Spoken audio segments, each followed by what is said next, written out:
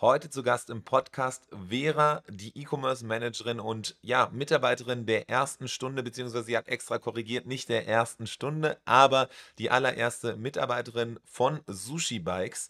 Sie ist hier heute zu Gast im Podcast und berichtet noch einmal ein wenig über ja, die Anfänge der Marke, aber dann auch eben, ja, wie baut man eigentlich so ein Geschäft auf? Wie baut man ein Geschäft rund um E-Bikes auf?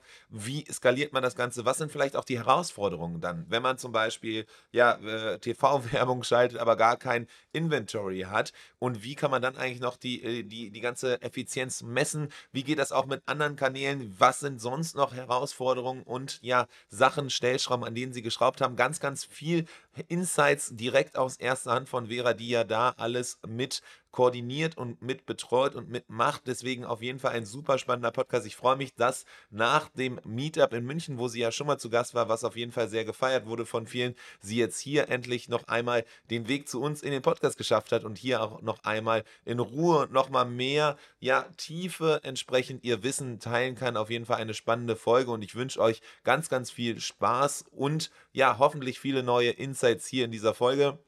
Vielleicht an dieser Stelle nochmal, wenn ihr den Podcast hört und tatsächlich noch nicht eine Bewertung hinterlassen habt, dann hinterlasst gerne eine Bewertung. Das hilft auch immer entsprechend, dass andere Händlerinnen und Händler auf diesen Podcast stoßen. Das würde ich auf jeden Fall sehr feiern, wenn du das machst. Und auch noch Werbung in eigener Sache. Sowohl bei Merch Inspiration als auch bei Tante E suchen wir Verstärkung im Team. Das heißt, sowohl im E-Commerce Projektmanagement-Bereich, aber auch im Community Building, im Content Marketing und. Schau einfach mal bei Tante E unter Jobs vorbei. Da wirst du auf jeden Fall sowohl für Merch Inspiration als auch für Tante E die ja, offenen Stellen finden. Ich würde mich auf jeden Fall freuen. Und jetzt los mit dem Podcast. Der Merchant Inspiration Podcast. Insights und Interviews mit den wichtigsten Leuten der deutschsprachigen Shopify-Community. Mit Adrian Piekser. Bevor es losgeht, hier noch der Hinweis auf den Unterstützer dieser Folge, Reviews.io. Ich glaube, mittlerweile habe ich den Namen schon öfter genannt. Wahrscheinlich auch sehr, sehr viele von unseren Podcast-Gästinnen und Gästen, die auf jeden Fall auf Reviews.io bauen. Es ist das Bewertungstool schlechthin in der deutschsprachigen Shopify-Community, an dem man mittlerweile nicht mehr vorbeikommt, das am meisten gefeiert wird von Expertinnen und Experten, aber auch eben Kundinnen und Kunden, aber auch sehr rasant wächst entsprechend. Das Team rund um Shane und Niklas macht eine außergewöhnliche Arbeit. Das kann man an dieser Stelle definitiv einmal so festhalten. Es feiern sehr viele das Tool, ich allen voran wahrscheinlich auch noch mit am meisten. Warum? Es erlaubt neben den Produktbewertungen, das man ja typischerweise auch von anderen Tools kennt, eben auch Unternehmensbewertungen abzufragen. Beides sehr angenehm, aber es gibt auch noch andere Features. Zum Beispiel kannst du nicht nur diese Bewertung generell abfragen, sondern tiefer reingehen und Unterfragen stellen. Das ist sehr, sehr spannend. Ich hatte ja auch mal erwähnt, Concrete Jungle zum Beispiel, Lotuskraft macht das ähnlich. Zum Beispiel haben die gefragt, wie rutschfest zum Beispiel dann die Matte ist. Das zeigt dann nochmal, das hat dann bestimmte Conversion-Barrieren oder irgendwie Bedenken, die Leute normalerweise haben, dann adressiert, indem sie es dann auf den Produktseiten darstellen. Also authentischere Art und Weise der Produktbewertungsdarstellung auf jeden Fall. Man kann AB testen, man kann ganze Logiken drumherum bauen. Es gibt Integration zu anderen Tools, zum Beispiel auch Klaviyo. Da super spannend, dass man dann gezielt Automatisierungsflows einstellen kann, wenn zum Beispiel Leute negative Bewertungen hinterlassen, dass dann sofort der Kundensupport sich meldet und. Da gibt es sehr, sehr viele verschiedene Sachen. Fotos, Video-Reviews, die Widgets, die es erlauben, auch einfach sehr angenehm das Ganze im Shop einzuarbeiten. Das heißt, sehr viel, schau einfach am besten mal bei Reviews.io im Shop vorbei, beziehungsweise auf der Website oder auch auf LinkedIn. Sonst sind auf jeden Fall Shane und Niklas sehr umtriebig. Verschiedenste Marken, die auf jeden Fall auf Reviews.io bauen, sind zum Beispiel Vi, Waterdrop, Gießwein, Lotuskraft und auch viele von unseren Tante-E-Kundinnen und Kunden. Es gibt noch viel, viel mehr, zu berichten, deswegen schau einfach mal vorbei bei reviews.io und grüß ganz nett von Merch Inspiration, denn dann geben die auch dir auf jeden Fall mindestens einen 25% Rabattcode für die nächsten 3 Monate. Also ganz nett grüßen auf jeden Fall von Merch Inspiration, wenn du bei reviews.io vorbeischaust. Willkommen zu einer neuen Ausgabe des Merch Inspiration Podcast. Heute zu Gast ist Vera, diejenigen von euch, die auf dem Münchner Meetup vor einer Weile, jetzt ist ja mittlerweile schon eine Weile her, diejenigen von euch, die auf dem Münchner Meetup mit dabei waren, haben das schon gehört und miterlebt, was sie heute hier vielleicht nochmal so ein bisschen zu berichten wird und die Geschichte so ein bisschen darstellt, rund um Sushi Bikes. Denn Vera, du bist ja quasi Mitglied Nummer 1 seit Stunde 0 quasi, erste Mitarbeiterin bei Sushi Bikes und hast komplett das ganze Thema E-Commerce mit aufgebaut und kannst entsprechend hier hoffentlich das eine oder andere so ein bisschen berichten von dieser ganzen Reise, die ihr hingelegt habt, von den Aufs und Ups, von den Do's und Don'ts quasi, die ihr miterlebt habt. Deswegen freue ich mich riesig, dass wir hier quasi so ein Revival machen können von dem Münchner Meetup und hier nochmal in ausreichender Ruhe und Zeit uns euch und eurer Reise von Sushi Bike widmen dürfen. Willkommen im Podcast. Ja, hallo, freut mich. Freut mich mega, dass wir hier heute nochmal sprechen. Beim Meetup war es ja auch, es gab so viel zu erzählen, da sind wir mit der Zeit gar nicht hingekommen, sind gar nicht alle Fragen durchgegangen und deshalb umso cooler, dass wir uns heute nochmal sprechen. Auf jeden Fall. Und mittlerweile ist ja auch so ein bisschen wieder passiert bei euch. Deswegen bin ich gespannt, auch mal so ein bisschen noch Updates zu hören. Aber bevor wir da reinsteigen, vielleicht kannst du beginnen damit, einfach nochmal ganz kurz 1-2 Sätze zu dir zu sagen, zu berichten, wer du bist und wie du quasi zum E-Commerce und zu Sushi Bike gekommen bist. Okay. Genau, ich bin die Vera, ich werde jetzt bald 30. Sushi war tatsächlich oder ist mein erster Job nach dem Studium. Ich habe Marketing studiert, also erst Medienmanagement und Werbepsychologie, dann noch ein Marketing-Management-Master. Und ja, dann nach dem Studium dachte ich, wo soll es hingehen? Hatte irgendwie Bock auf alles. Und dann hat sich Sushi sehr gut angeboten. Ich war nicht ab Stunde 0 dabei, wollte ich gleich nochmal dazu sagen. Also der Andi hat schon Mitte 2019 gelauncht. Ich kam dann im Januar 2020 dazu. Also ein halbes Jahr nach Launch, aber trotzdem fühlt sich's irgendwie an, so, ja, fast wie ab Stunde 0, weil es gab noch keine Bikes auf den Straßen. Also das Ganze wurde ja per Vorbestellung abgewickelt und ich kam dann da rein und war selber ganz gespannt, wie die Sache eigentlich aussieht. Bin davor mal ein Bike Probe gefahren, also als ich einen Andi kennengelernt hatte und war Feuer und Flamme, aber dachte so, ja, gut, hoffentlich sehen es die Leute da draußen genauso. Und war dann mega gespannt, weil ich irgendwie, also es hat sich dann doch so angefühlt, als wäre man von Anfang an dabei gewesen und das ging dann auch, ja, ging alles richtig gut, ist richtig gut losgegangen alles. Natürlich 2020 dann auch mit Corona, denkt sich jetzt wahrscheinlich der ein oder andere. Corona natürlich auch großer Boom für die Bike-Branche. Mit dem Sinne natürlich Glück gehabt, aber wir haben auch, glaube ich, einfach sehr viel richtig gemacht. Ja. Cool. Also aber genau, Corona natürlich irgendwie einerseits Boomphase, aber andererseits auch, was man immer wieder gehört hat, so wenn man vor allem ich glaube auch im Fahrradbereich aufgrund der Nachfrage einfach absurde Lieferzeiten und Lieferengpässe und Kalkulationen, die ihr gemacht habt, aber ihr hattet auf jeden Fall dann schon vor Corona-Start so einige Produkte am Start, die ihr dann verkaufen konntet und anbieten konntet. Genau, das war ganz spannend. Also Sushi ist, um diesen Vorbestellungsprozess mal zu erklären, also du konntest 2019 dein Bike schon bestellen, hast dann auch gleich eben gezahlt, also wir sind nicht in Vorleistung gegangen, um dann eben die ersten Bikes zu produzieren. Das heißt, die Bikes wurden 2019 schon produziert, waren dann auf dem Seeweg sozusagen und wurden 2020 ausgeliefert. Dementsprechend waren die ersten Bikes dann auch nicht unbedingt von diesen Lieferverzögerungen betroffen, aber alles, was danach kam. Ja, aber da waren wir auch nicht alleine. Ja, genau. Okay, das heißt aber so von Anfang an auch das gelebt eben, was man viel auch in der Shopify-Community mitkriegt, was auch viel ja aktuell immer wieder der Fall ist, aufgrund, wenn man irgendwie Lieferzeiten, Engpässe und Co. hat, dass man in diesen Modus von Vorbestellungen geht. Das heißt, ihr habt das auch schon quasi gemacht, bevor es Trend war. Ja, voll. Aber der Grund war auch einfach, organisch zu wachsen. Also auch wirklich ein Produkt anzubieten, das gewollt wird, wo die Zahlungsbereitschaft da ist und nicht eben blind in eine Vorproduktion zu gehen.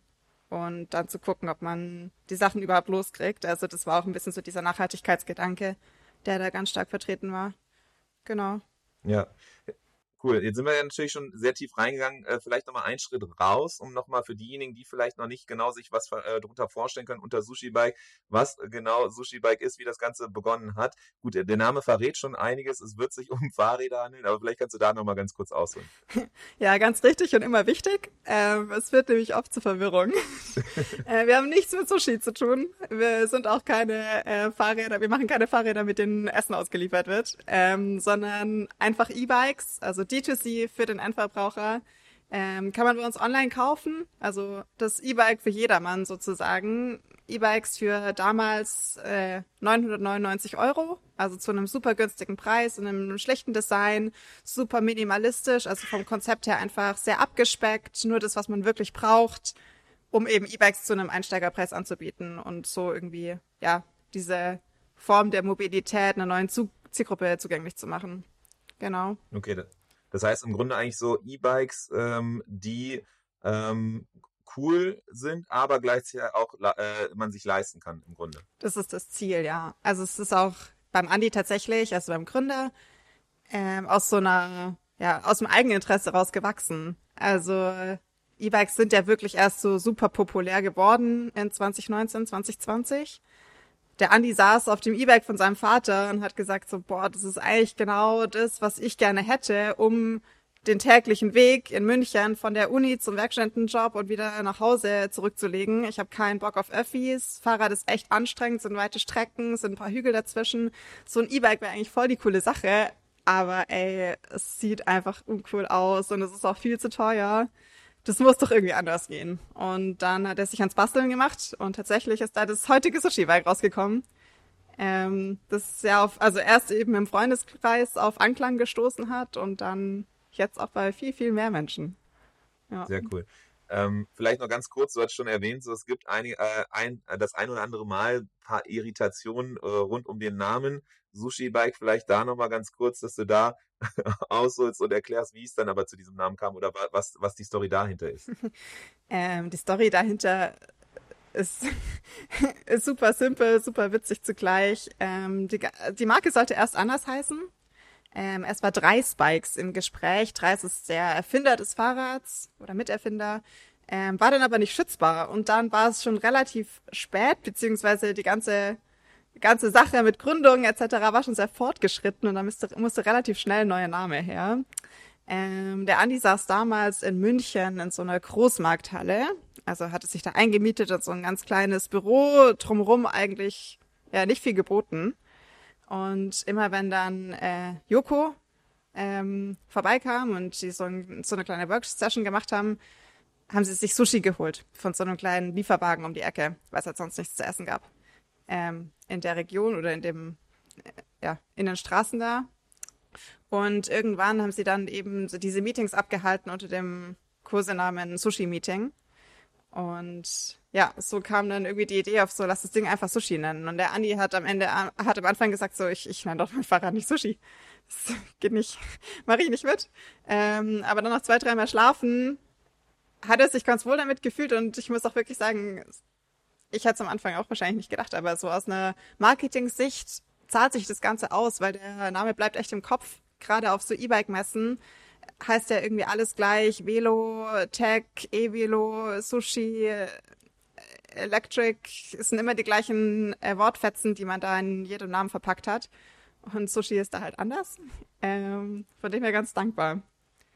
Ja, es sticht auf jeden Fall raus und bleibt im Kopf, ne? Vor allem auch dieser Moment, dieses Hä? So Sushi-Bike, so da E-Bike, warum?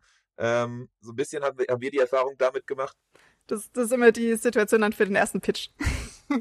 Dann hat man. Ja, genau. Aber das ist halt perfekt, genau. Und so ein Icebreaker, ne? Du kannst auch genau sagen, ja, Sushi-Bike, wir sind kein Auslieferer für Sushi, wir sind nicht das und das.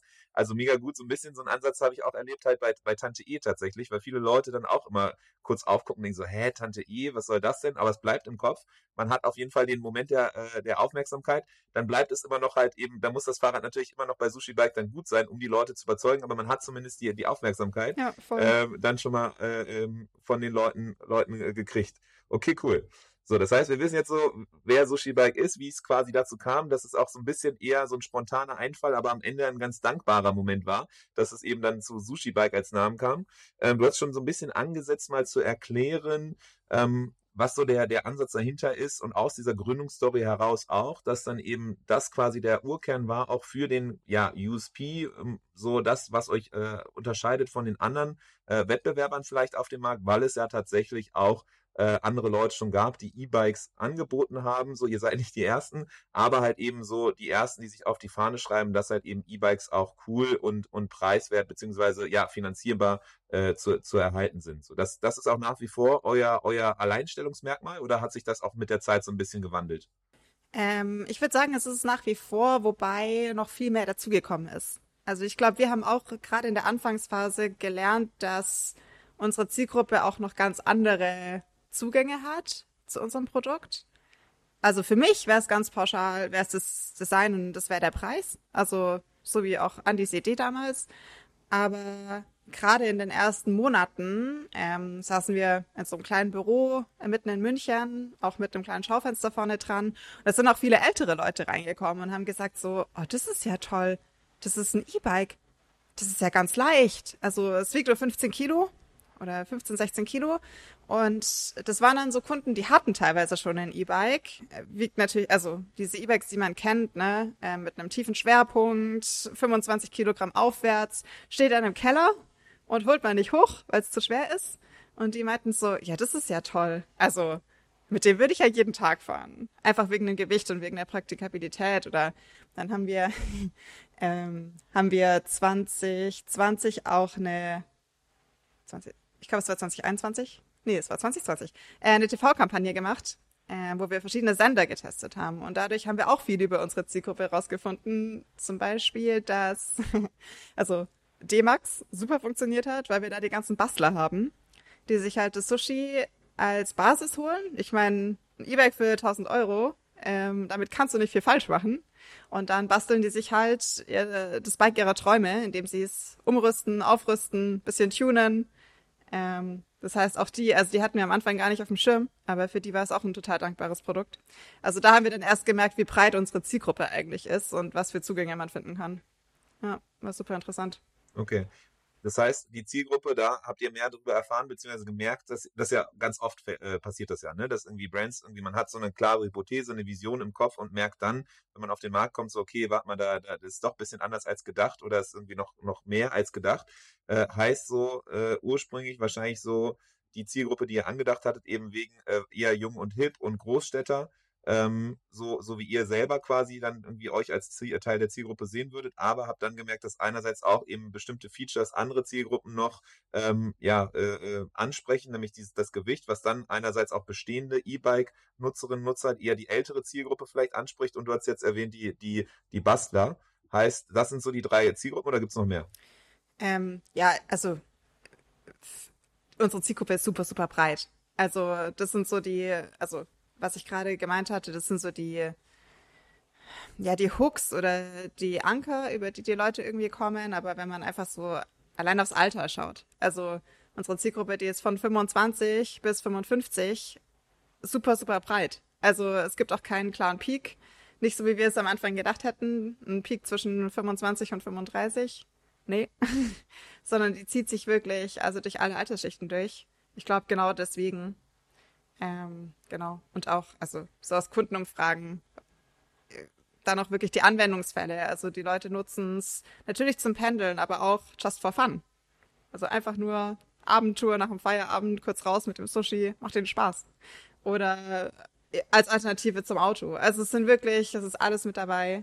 Das ist halt mega spannend, so, weil die Frage, die es mir dann stellt, ist, okay, was macht ihr mit den Informationen? Passt ihr dann zum Beispiel irgendwie euren Look and Feel der Marke auf einmal an, weil ihr eben dann besonders mehr bestimmte Arten, Zielgruppen halt eben zum Beispiel Tüftler oder die älteren Leute doch nochmal mehr ansprechen wollt, durch eben angepasstes Fotomaterial, zum Beispiel nicht nur die junge Models draufzusetzen auf das Rad, sondern auch ältere, oder ist es irgendwie andere Arten der Ads, die ihr dann schaltet, oder was macht ihr mit den Informationen, oder was habt ihr gemacht mit den Informationen? Also bei Ads total viel. Also da testen wir kontinuierlich verschiedenste Formate, eben gerade auch diese Angles, also Videozusammenschnitte mit verschiedenen Voice-Overlays. Also wirklich, was wollen die Leute hören, auf was reagieren sie? Aber ich glaube, man sieht es auch ganz arg in unserem Zubehörshop zum Beispiel. Also der ist auch in den letzten 2 Jahren super, super krass explodiert. Und ich glaube, wer ist nach dem Andi gegangen, der eben der ein Ästhet ist. Dementsprechend hat das Maki zum Beispiel auch keine Schutzbleche und keinen Fahrradständer, weil er einfach Fan des Designs ist. Und da in dem Fall zum Beispiel sagt so, ich stelle die Praktikabilität vielleicht hinten an, weil das Bike funktioniert so.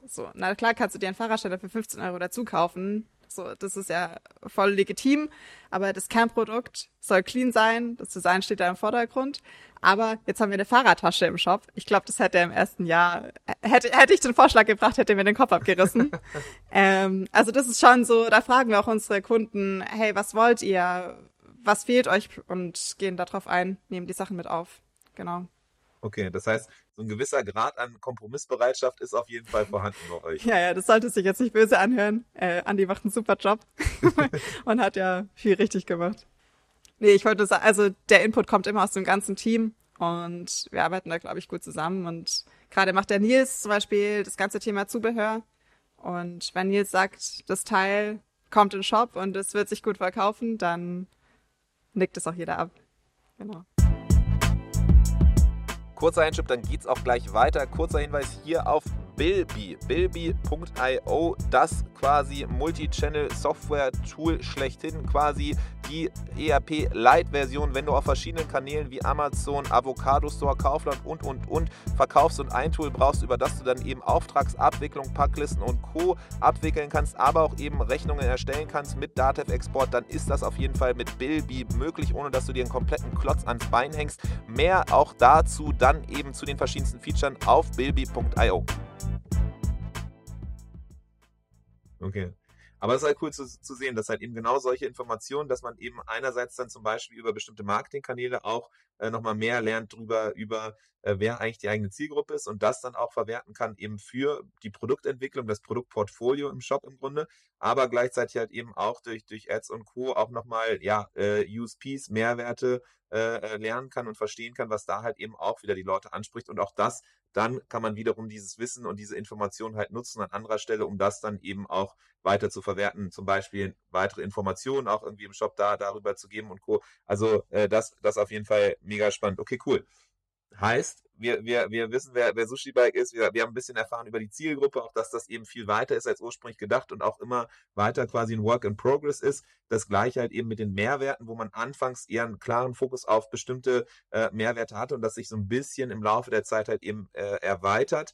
Lass uns noch mal reingucken, dahingehend, wie ihr quasi das Marketing angegangen seid. Du hast jetzt eben schon erwähnt, ihr seid auch irgendwie dann, ihr habt schon Fernsehwerbung zum Beispiel gemacht, was ja auch eher untypisch ist, wahrscheinlich für irgendwie so recht junge Startups. Was war so euer Vorgehen rund um das Bekanntmachen eigentlich von eben Sushi Bike als Marke? Ich glaube, wir waren am Anfang einfach super experimentierfreudig. Also wir haben wirklich probiert, alle Kanäle mal für uns auszutesten. Also wir haben, wie gesagt, TV ausprobiert, wir haben Podcast-Werbung ausprobiert, wir haben Beileger in Paketen gehabt.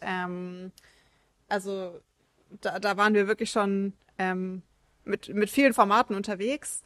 Uns war halt immer wichtig, dass die Sache trackbar ist. Also dass wir wirklich am Ende Zahlen haben, Zahlen anschauen können und sagen können, hat sich gelohnt oder hat sich nicht gelohnt.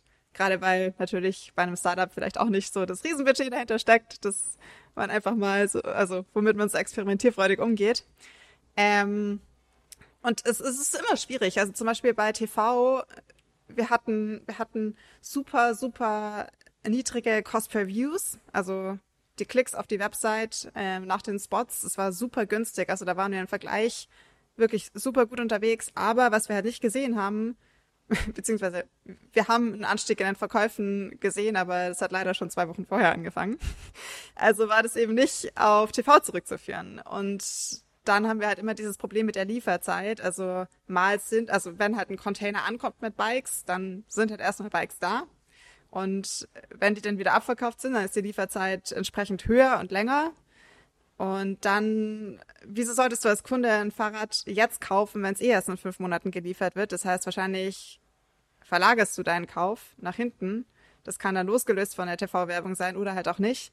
Und das war dann halt so, konnten wir keine klare Aussage treffen. Hat sich jetzt gelohnt? Hat sich nicht gelohnt? Was war der Grund dafür? Und dann haben wir gesagt, TV auf jeden Fall nochmal probieren, aber erst, wenn wir wirklich Bikes auf Lager haben. Das war so ein Learning, genau das gleiche bei Podcast. Also es war einfach super schwierig, dann wirklich eine Aussage zu treffen bezüglich des Channels, weil eben so viele Faktoren in den letzten 3 Jahren immer zusammenkamen. Lieferzeit, Corona, gibt's eine Saisonalität? Hat super schwierig gemacht, aber wir haben viel probiert. Okay, aber heißt, auf die Frage, gibt es eine Saisonalität, habt ihr jetzt eine Antwort gefunden? Meine Vermutung wäre, wahrscheinlich gibt es eine Saisonalität, ne? Weil irgendwie, je schlechter das Wetter draußen ist, dann wird man irgendwann auch eher wenig Lust haben, aufs Fahrrad zu steigen, auch wenn man quasi die Unterstützung durch die E-Batterie hat. Jein. Also es gibt bestimmt eine Saisonalität. Also es gibt viele Menschen, die halt sagen, im Winter fahre ich eh kein Fahrrad. Aber konträr zu dieser Saisonalität steht halt wieder diese Lieferzeitthematik. Also wenn ich doch jetzt eine Lieferung von 3 Monaten habe, also wir haben jetzt November und ich sage, das Bike kommt im Februar, ist doch toll. Also sollte doch den Kunden dazu verleiten, jetzt zu bestellen, dass er sein Fahrrad garantiert im Februar hat. Weil wir wissen alle, im Februar dauert es dann vielleicht wieder 2, 3 Monate. Also Erfahrung aus Corona, ne? Bestenfalls nicht. Bestenfalls haben wir ab Dezember Bikes auf Lager. Aber das kann man einfach per se, ich glaube, das haben auch alle Kunden gelernt, kann man nicht so wirklich wissen. Sei es Möbel, sei es Küchen, sei es E-Bikes. Verschiebt sich die ganze Zeit. Und das ist halt, das spielt es in den Daten immer so ein bisschen, macht uns einen Strich durch die Rechnung. Weil wir dann halt nicht wissen, haben die Leute nur gerade keine Lust und suchen nicht nach E-Bikes? Oder denken sie schieben den Kauf auf bis zum Frühjahr? Was ist es? Ja. Also, ja. Okay, das heißt, da kommt auf jeden Fall so ein Konflikt, hört man raus, dahingehend, dass ihr halt eben sehr gerne datengetrieben arbeitet und sehr gerne halt eben sehr genau euch die Zahlen anguckt, aber es halt eben auch schon vor iOS Updates und Co. Schwierigkeiten teilweise bezüglich der Trackbarkeit gab, weil es einfach verschiedenste Faktoren gab, die zu unterschiedlichen Zeitpunkten unterschiedlich eingewirkt haben. Nämlich, wie du meintest halt, ne, die Lieferzeiten, die halt irgendwie, oder Verfügbarkeit oder nicht, Saisonalität, ja, nein, und dann aber auch vielleicht irgendwie, ja, verschiedene Marketingkanäle, der Mix auch dahingehend und auch die mehr oder minder mäßige Trackbarkeit halt eben, die ein solcher Marketingkanal mit sich bringt. Okay. Habt ihr da irgendwie einen Weg für euch bisher gefunden? Wie fahrt ihr aktuell damit? Ähm, eine sehr aktuelle Initiative ist, dass wir jetzt seit Anfang Oktober einen Vollzeitler in BI haben, also Business Intelligence, der wirklich für uns jetzt erstmal Daten wälzt, eine coole Datenbank aufzieht, auch wirklich mit einer Granularität, wie wir sie halt bisher nicht hatten. Da ist Shopify, also ich kann es nur als Außenstehender beurteilen, ne? Laut ihm gar nicht so einfach im Handling. Also wir sind immer noch alle Shopify-Fans, aber er meint auch so, in seiner Datenbank, die er sich jetzt so angelegt hat, sieht er viel, viel mehr, als wir jetzt in Shopify sehen würden. Also die Daten sind alle da. Er muss sie für sich nur richtig entschlüsseln und dann ist jetzt für uns zum Beispiel auch gerade eine aktuelle Umsetzung. Die wird hoffentlich nächste Woche noch gelauncht, website-technisch, wie wir mit jeder Order die kommunizierten Lieferzeiten in den Export bekommen. Also wir kommunizieren jetzt, wenn ihr auf unserer Website unterwegs seid, neben jedem Bike, also neben jeder Variante eine Lieferzeit von zum Beispiel steht da dann Lieferung im November oder Lieferung in 2 Wochen. Und es wäre für uns natürlich super hilfreich, wenn wir das dann in unserer Daten, genau, wenn wir das sehen würden. Ist gar nicht so einfach, wie man erst denkt. Ich dachte auch so, ja komm, da setzt man einen Tag oder hier exportiert es irgendwie die Daten aus dem Metafield oder so, aber es gibt einen riesen Datensalat, wenn man das nicht auch nur im richtigen Format eingibt. Super spannend, aber ja, wir sind dran und es ist wirklich, es sind einfach so viele Sachen, die da reinspielen. Also im Endeffekt will ich einfach eine Grafik mit 10 Graphen haben und hoffe, dass ich da irgendwann mal was sehen werde. Ja. Ja, okay, aber das ist krass. Also das heißt, ihr geht wirklich dann, ihr habt den Invest gemacht und gesagt, okay, das ist uns so wichtig, diese Informationen richtig halt eben auswerten zu können, dass ihr eben da sagt, okay, eine Person Vollzeit geht da rein und baut im Grunde euch so ein eigenes, ja, KPI-Tool oder Dashboard, wo einfach überhaupt erstmal die ganzen verschiedenen Informationen zusammenlaufen, damit sie dann halt eben in einer einheitlichen Sprache ausgewertet werden können im Nachgang. Ja, bauen gar nicht wirklich der Fokus, sondern auch wirklich erstmal die Daten strukturieren, gucken, was passt nicht, was macht Sinn und welche Daten brauchen wir vielleicht zusätzlich, damit die Daten, die ich hier sehe, Sinn machen. Also es ist, ja. Ich habe hier mal über die Schulter geschaut und es sieht ganz schön wild aus. Okay, aber macht er das dann irgendwie aktuell, reicht dann sowas wie irgendwie Google Spreadsheets aus oder ist es dann schon so, dass da irgendwie technisch mehr noch dahinter ist? Er arbeitet mit Google, aber ich weiß nicht, was da für Tools im Hintergrund laufen. Ja. Kann ich gar nicht sagen. Gibt es sonst noch irgendwie andere Tools, die ihr davor genutzt habt? Weil es gibt ja so Klassiker irgendwie, die wir auch öfters hier schon mal gehört haben, dass verschiedenste Brands die nutzen im Podcast. so ein Retention X für irgendwie Customer Lifetime Value und Co. Halt in den Fokus auf nach dem Kauf quasi die Daten und dann irgendwie so Kohortenanalysen. Dann gibt's ja auch auf LinkedIn sehr präsent auf jeden Fall GetKlar. Der Max war auch hier schon mal im Podcast zu Gast, wo ja der Fokus drauf ist auf so einem quasi shopweiten Marketing-KPI-Dashboard. Sind das Tools, die ihr auch nutzt oder sagt ihr für euch so, nee, das macht in eurem Use Case einfach keinen Sinn? Wir arbeiten tatsächlich mit Klar. Ja, also haben wir auch im Start, schon seit einem Jahr. Also waren da auch relativ früh mit dabei. Und ich bin ein Riesenfan. Also gerade Marketing-KPIs werden da super, super simpel, klar ersichtlich, gut strukturiert dargestellt. Ja. Und dann, was bei uns da auch super wichtig war, ist wieder ein spezieller Case, aber diese Retourenabwicklung. Also das fand ich total hilfreich bei Klar, weil Shopify verrechnet ja Retouren tagesaktuell. Das heißt, wenn ich jetzt heute 1 Euro Umsatz mache und eine Retour von 1 Euro reinkommt, dann habe ich in Shopify 0 stehen. Aber die Retour ist ja wahrscheinlich von einer Bestellung von vor 3 Monaten. Und ich im Marketing will natürlich wissen, wie ist mein heutiger Umsatz und wie ist dementsprechend, also wie ist meine Marketing Efficiency, wie ist mein ROAS. Und dann machen wir tagesaktuelle Retouren natürlich einen Strich durch die Rechnung und helfen mir nicht wirklich weiter, sondern verschlechtern meine Werte. Das fand ich in Klar super, super gut mitzuarbeiten. Ja. Das ist halt echt so ein Thema, ne? Wir hatten hier auch den Gründer von Hemali mit drin, der meinte auch immer, er kriegt so einen kurzen Schock, wenn er irgendwie das Shopify-Dashboard aufmacht und es gibt so bestimmte Tage, wo, glaube ich, die Retouren nachgetragen werden und wenn dann auf einmal er drauf guckt und irgendwie ein Minus sieht und denkt so, hä?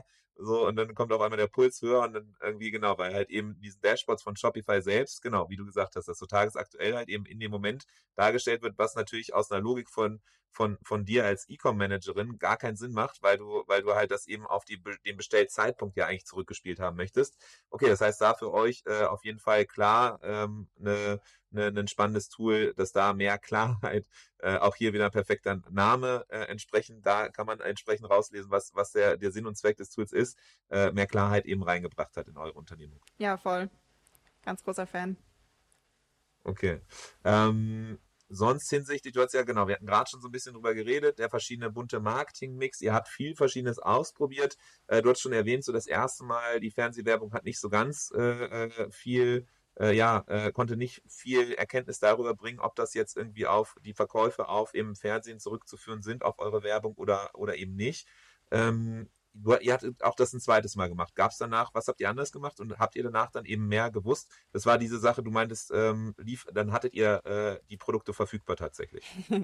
Haben wir noch nicht gemacht, weil wir immer noch keine Produkte in Stock haben. Also tatsächlich war das Ziel von diesem Jahr. Also wir dachten, wir haben so viel bestellt Anfang des Jahres. Auf jeden Fall werden wir im Frühjahr, Sommer Stock haben. Ja, die Leute haben zu viel gekauft. Also tatsächlich hatten wir immer ein gutes Zeichen, auch wenn ich echt gerne nochmal eine TV-Kampagne gemacht hätte. Also wir hatten dieses Jahr wieder keine sofortige Verfügbarkeit, deshalb haben wir auch keine TV-Kampagne mehr gemacht. Vielleicht nächstes Jahr. Okay. Das heißt, so Ziel für 2023 auf jeden Fall eine TV-Kampagne und dann sprechen wir einfach nochmal und dann kannst du da dann hoffentlich berichten, was die Erkenntnisse waren, was der Unterschied dann ist, wenn die Produkte tatsächlich direkt im Moment verfügbar sind und was dann für einen Effekt halt eben Fernsehen hat. Ja. Der Merchant Inspiration Podcast. Jede Woche eine neue Folge. Abonnier ihn und verpass keine Folge. Out of Home will ich auch unbedingt machen. Sehr gut. Hab da schon eine ganze Liste. Okay, also das heißt große Pläne auf jeden Fall. Aber jetzt mit dem, was ihr gemacht habt, hast du da irgendwie gemerkt, okay, es gab einen bestimmten Shift, bestimmte Sachen, die am Anfang extrem gut funktioniert haben, bestimmte Sachen, die danach dann nicht mehr so gut funktioniert haben oder irgendwie, keine Ahnung, kannabilisiert wurden und irgendwie jetzt entsprechend andere Kanäle besser funktionieren? Oder alles beim Alten? Verändert hat sich gar nicht so viel. Also wir haben, als ich angefangen habe bei Sushi 2020, natürlich erstmal die Performance-Kanäle aufgezogen. Also haben die ersten Facebook-Ads geschalten. Damals mit so einem Tagesbudget von 25 €. Das war schon ganz aufregend. Und dann halt langsam auch an Google rangemacht und da versucht irgendwie mehr rauszuholen, das Ganze richtig anzugehen. Ist dann natürlich sofort super angelaufen. Ne? Also ich meine, E-Commerce, Performance-Channels sind zwingend, sind irgendwie eine Bedingung. Dass es aber so schnell geht und dass wir so schnell Returns sehen, haben Andi und ich uns einfach nicht denken können. Also dafür waren wir einfach zu unerfahren in dem Bereich, würde ich jetzt mal behaupten. Aber wir haben halt die Zahlen gesehen, haben gesagt, so, okay, das lohnt sich. Da können wir ein bisschen mehr Budget drauflegen. Und so haben wir das halt super schnell hochgezogen. Und das sind bis heute noch unsere Treiber. Also Google und Facebook, natürlich kommt da der meiste Umsatz über die Kanäle. Wie wahrscheinlich in fast jedem E-Commerce-Business. Bei uns, was sich aber auch total ausgezahlt hat, war zum Beispiel sowas wie Klaviyo.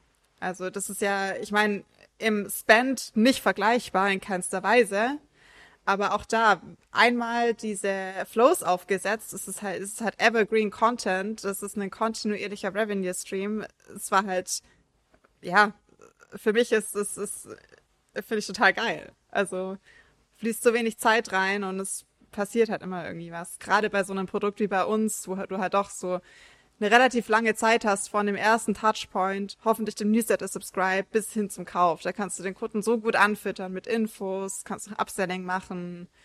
Also da passiert bei uns ganz, ganz viel. Ja. E-Mail-Marketing ist natürlich Wahnsinn, so, ne? Und irgendwie das, was Klaviyo liefern oder die Integration, einfach die Datenmengen, das ist halt mega gut. Und genau, bei euch ja natürlich ein richtig dankbarer Case, spätestens auch, seitdem ihr diese Add-on-Zubehörprodukte auch habt, die ja dann auch perfekt gemacht zu sein scheinen für halt eben solche Post-Purchase-Sequenzen, wo man dann halt eben, wenn Leute das einzelne Produkt gekauft haben, dann halt eben noch die Accessoires noch vorschlagen kann. Du hast jetzt erwähnt, lange Lieferzeiten, das heißt auch dann eben, wenn man weiß, dass die Lieferzeiten entsprechend lange sind, dass man da dann die Leute auch weiterhin bespielt, zwischen halt eben dem Kaufmoment, bis dann eben das Produkt auch kommt, um so ein bisschen die Beziehung, das Momentum oben zu halten und dann auch, du hast so angedeutet, ich würde vermuten, natürlich bei so einem hochpreisigen Produkt, natürlich versucht ihr das Ganze irgendwie preiswert zu machen, aber es ist am Ende ja trotzdem noch ein Investment. Selbst 999 Euro oder auch jetzt höhere Preise, die ihr habt, ist natürlich dann eine höhere Entscheidung oder irgendwie größere Entscheidung, die man treffen muss. Das heißt auch da dann eben so Welcome-Sequenzen für den Newsletter, das ist wo ihr auch dann einfach mehr Informationen ausspielt. Genau, also unser Welcome Flow ist tatsächlich, also natürlich ein bisschen Info zum Produkt, aber auch ganz, ganz viel Storytelling. Also wie kam es dazu? Ein bisschen Story über Andy, über seinen Vater. Dann stellt sich der Nick, also unser Techniker hier im Haus sozusagen, der die Bikes schraubt, stellt sich vor, was er so in der Werkstatt macht. Dann ein bisschen, wieso wir unser Produkt als Nachhaltigkeit achten. Also so dieses Storytelling und die Newsletter kommen super an. Also krasse Click-Rates. Aber dann natürlich auch gerade Post-Purchase, dann viel Upselling oder auch technischer Support. Die Kunden fragen immer die gleichen Fragen. Und da kann man natürlich auch den Customer Support entlasten. Also solche Ideen kann man halt per Klaviyo super gut umsetzen. Total. Das heißt, so, wenn man noch mal mehr erfahren möchte über das hinaus Einfach zur eintragen. Story von Sushi Bike, genau, einfach in den Welcome Flow gehen. Ich hoffe, dass dann eure Zahlen nicht kaputt gehen, ne? Dass auf einmal irgendwie keiner mehr die Returns per Contact auf einmal irgendwie runtergehen, weil Leute nur noch irgendwie ja, sehr gut. Okay, das heißt, auf jeden Fall so oder so lohnt es sich mal da den zum Newsletter anzumelden, um einfach mal ein bisschen mehr zu erfahren, dieses greifbar, auch dieses Storytelling halt mitzuerleben, weil das ist tatsächlich was, wir machen ja auch bei Tante E Klaviyo und helfen Leuten, weil es halt eben so eine krasse Power hat, weil es einfach so vermeintliche simple Sachen sind, wo man einmal investieren muss und dann kommt halt eben so ein Evergreen, nennst du es ja, dann immer wieder zurück.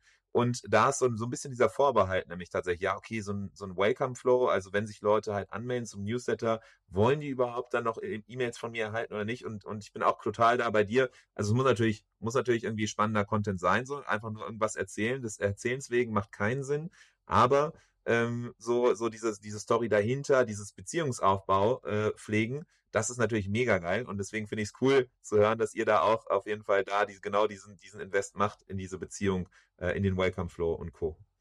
Gut, dann eine Sache noch, die mir aufgefallen ist, auf jeden Fall auch bei euch, so Influencer, das Influencer-Game zumindest, man sieht immer wieder bei euch auch in Stories und Co., dass halt eben dann geteilt wird, wenn bestimmte Leute, ja, die bekannter oder minder bekannt sind, aber zumindest auch eine gewisse Reichweite haben, dann, wenn die Sushi Bike nutzen, dass die dann eben auch gerepostet werden. Ist das in irgendeiner Form, also kommt das einfach organisch? Ist das irgendwie was sich ergeben hat, oder ist das was ihr bewusst forciert, auch zum gewissen Grad?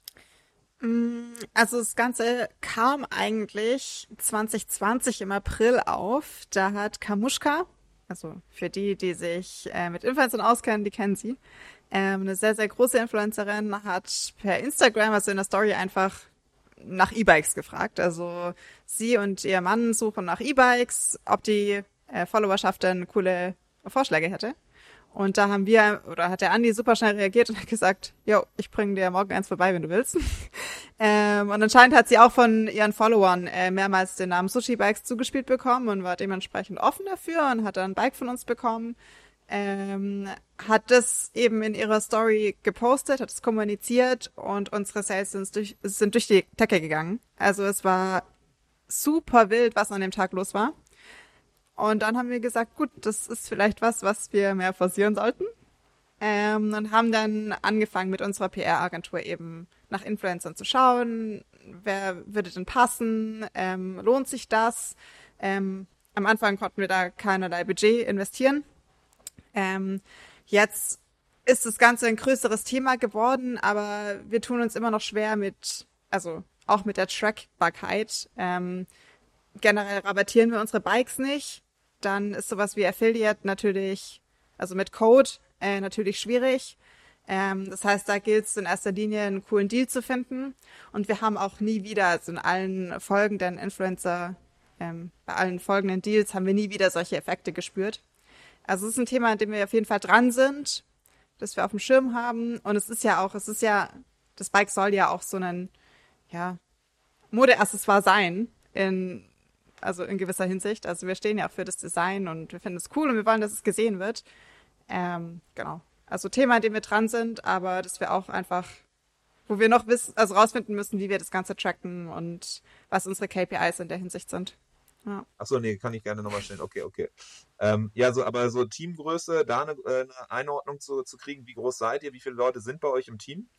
Gerade sind wir so 30 Leute, also all in, mit Werkstudenten, mit Praktikanten hier vor Ort. Ja, also mal weniger, mal mehr. Bewegt sich natürlich ein bisschen, aber um die 30. Okay, cool.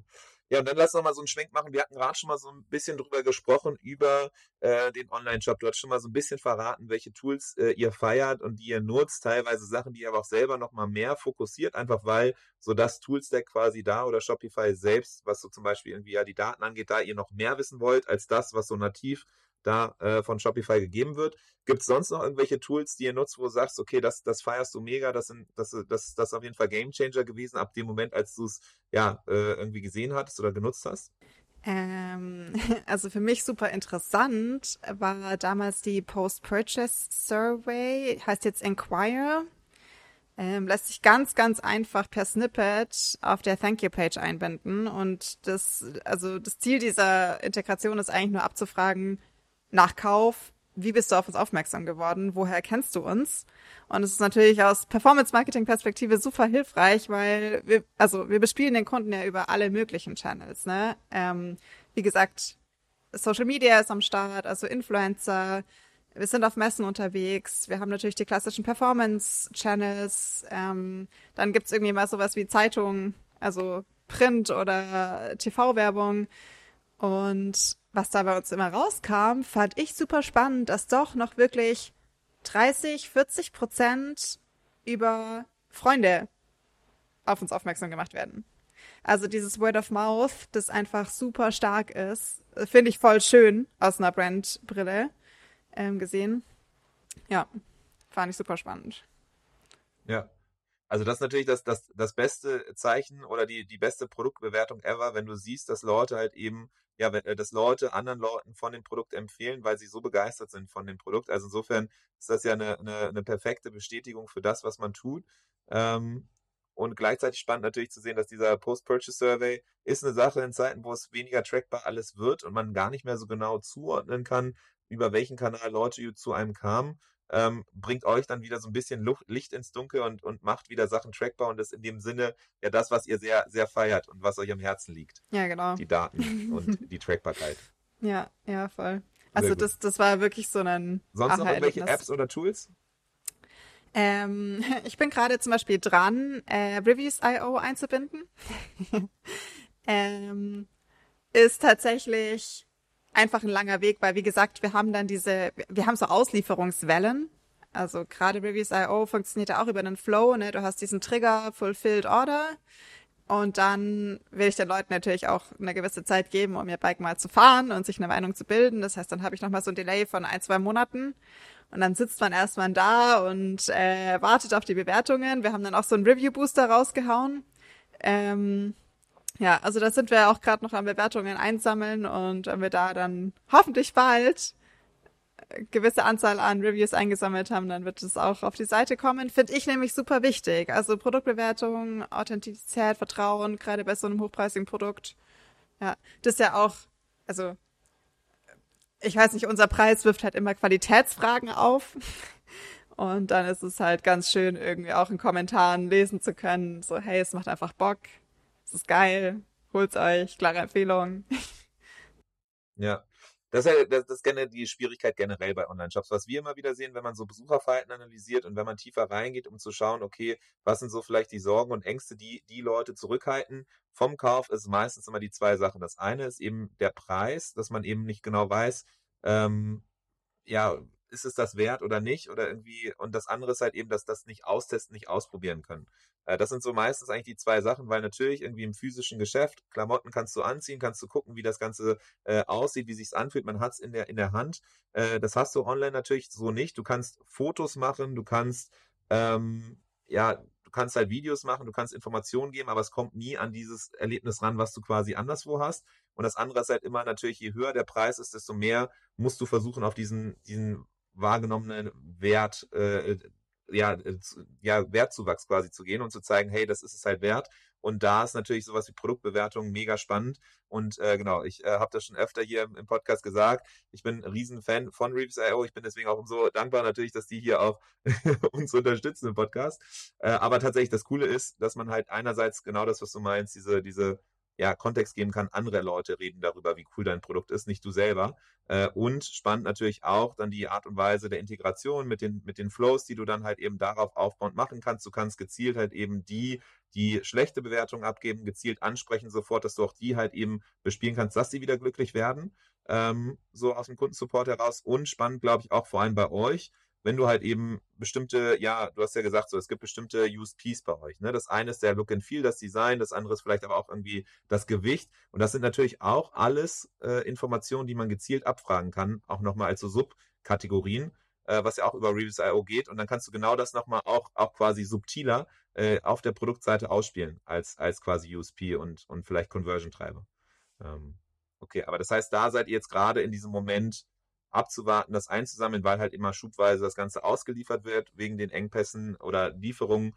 Und entsprechend ist da einfach noch ein Work in Progress sozusagen. Eine Shopify-Integration, Pagefly, klassischer Page-Builder per Drag and Drop.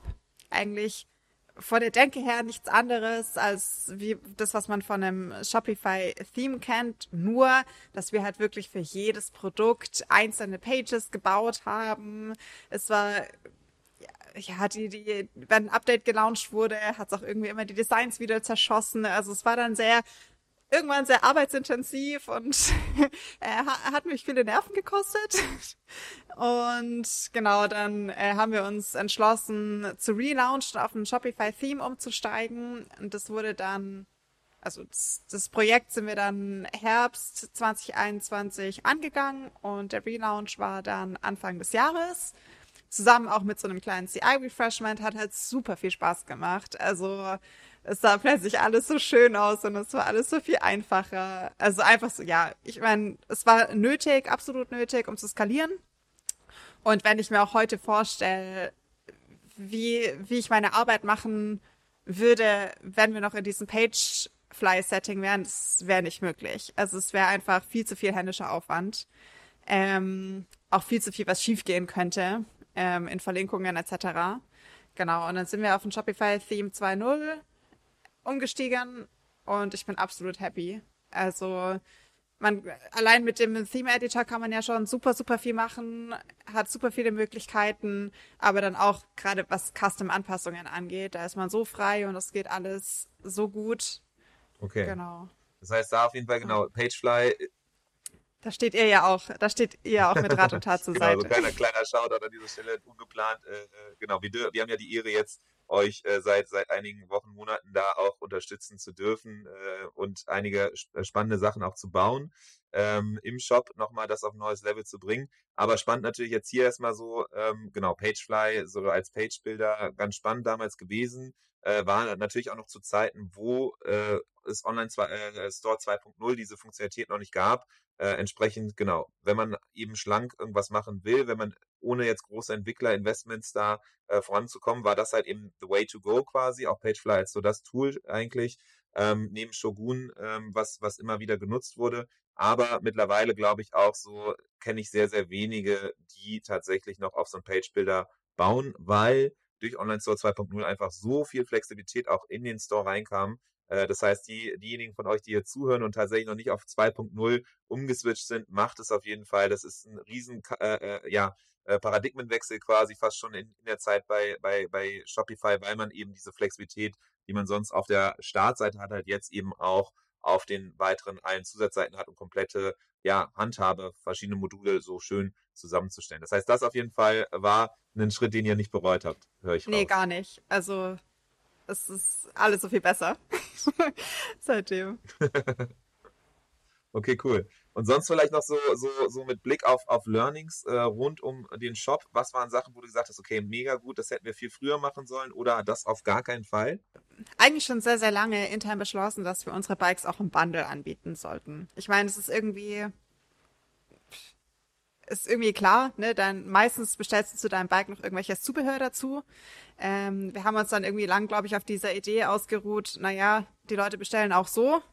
Aber dann irgendwann sind wir doch mal, also haben wir das ganz, ganz oberflächlich und schnell und dirty irgendwie einfach mal ausprobiert.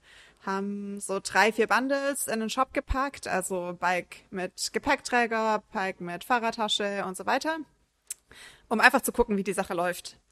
Und die Nachfrage war so, so gut, dass wir dachten, okay, das Ganze sollten wir weiter verfolgen. Was wir aber gemacht haben, wir haben einfach diese Bundles als neues Produkt angelegt im Backend. Was natürlich, wieder Thema Daten, nicht so ganz sauber ist, weil in dem Fall, also so wie wir es gemacht haben, war ja auch das Zubehör dann in diesem Bundle dem Produkttyp Bike in unserem Fall zugeordnet.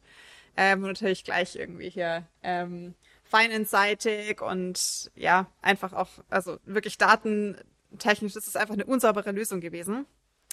Und da haben wir jetzt, das ist auch noch ganz frisch, haben wir das Ganze richtig aufgesetzt, eben auch mit euch, also mit Tante E, haben dann eine saubere Lösung gebastelt und das ist was, da denke ich mir, das hätten wir eigentlich an Tag 1 machen können. Also diese Idee, Bundle überhaupt, also produktseitig, da das Upselling mitzunehmen, aber eben auch, also damit verbunden dann natürlich diese Bundle-Lösung auf der Website, im Shop, im Backend, genau.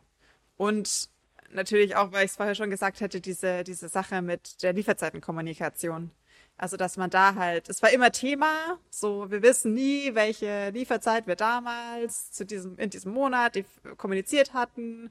Wie wirkt sich die kommunizierte Lieferzeit eventuell auf Bike Sales aus und so weiter. Da haben uns immer die Daten gefehlt. Wir haben jetzt wahrscheinlich zu lange nichts gemacht, jetzt machen wir es.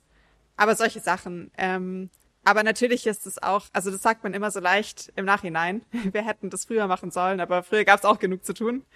Ja, genau.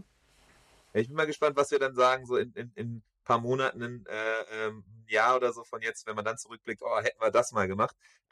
Aber da werden wir das dann in der nächsten Folge mal ein bisschen thematisieren. Man sieht schon auf jeden Fall, es gibt viele, viele Themen, vieles, was man besprechen kann und sollte. Und ich habe noch so viele Fragen quasi im Kopf, die ich auf jeden Fall stellen würde, aber mit Blick auf die Uhr genau, müssen wir langsam zum Ende kommen. Wäre aber Riesendank, dass du hier warst. Ich glaube, das ruft sehr, sehr stark nach einer Neuauflage dann demnächst, wo wir dann nochmal tiefer in verschiedenste Themen reingehen können, wo wir auch nochmal anknüpfen können, eben an, ja, was für Marketingkanäle haben jetzt funktioniert, wie hatten sich weitere Sachen im Shop, die gerade gebaut werden, rentiert oder irgendwie was für Auswirkungen hatten die, dann seid ihr mit den Datenauswertungen auch nochmal ein Stück weit weiter.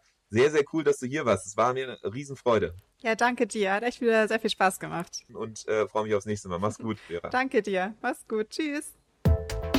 Das war der Merchant Inspiration Podcast in dieser Woche. Wenn du es noch nicht getan hast, abonniere uns. Bis zum nächsten Mal.